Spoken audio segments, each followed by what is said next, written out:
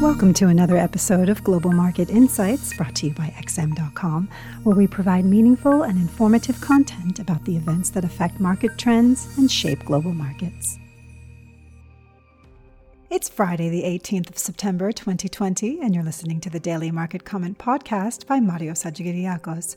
I'm Maria Pachordis. Thanks for joining us at XM.com. The Bank of England injected another dose of volatility into British assets yesterday after it announced that it is studying the implementation of negative interest rates just 6 weeks after it downplayed this policy as being ineffective.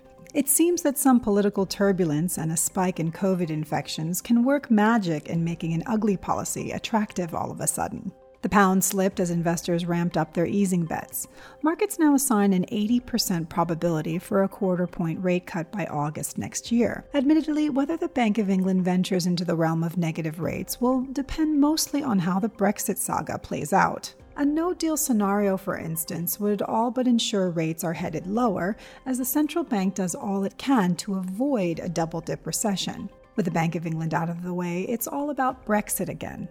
The road to a trade deal looks full of twists and turns, though not impossible, as there has been some progress lately, most notably on fisheries. While the coming weeks might be packed with drama as the political posturing intensifies, an 11th hour deal still seems more likely than not.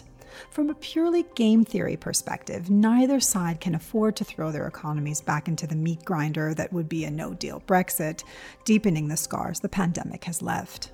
Wall Street was in a grumpy mood yesterday, frustrated that the Fed did not raise its stimulus dose right here and now. The S&P 500 fell 0.8%, with a late session rally keeping the losses in check. The Nasdaq 100 was even heavier, shedding 1.5% amid a rout in tech darlings. The odd one out was the dollar, which surrendered its Fed-inspired gains to trade lower despite the risk-off atmosphere.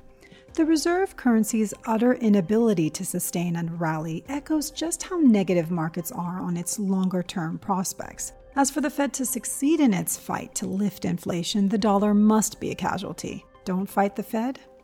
The turmoil might not be over yet, as today is quadruple witching day, where futures and options on stocks and indices all expire. This often leads money managers to recalibrate their exposure to equities, fueling volatility in the process amid some forced rebalancing. That said, any technical breaks today should be taken with a pinch of salt, as they might simply reflect flows and position squaring, not real swings in investor sentiment.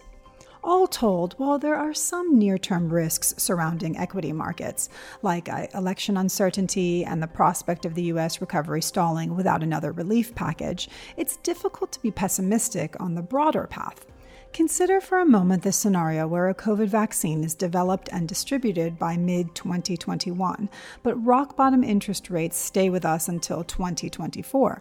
It's a jackpot for risky assets, the best of all worlds.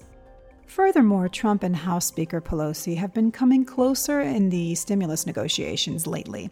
It wouldn't be unthinkable to see some deal before the end of the month that surprises markets.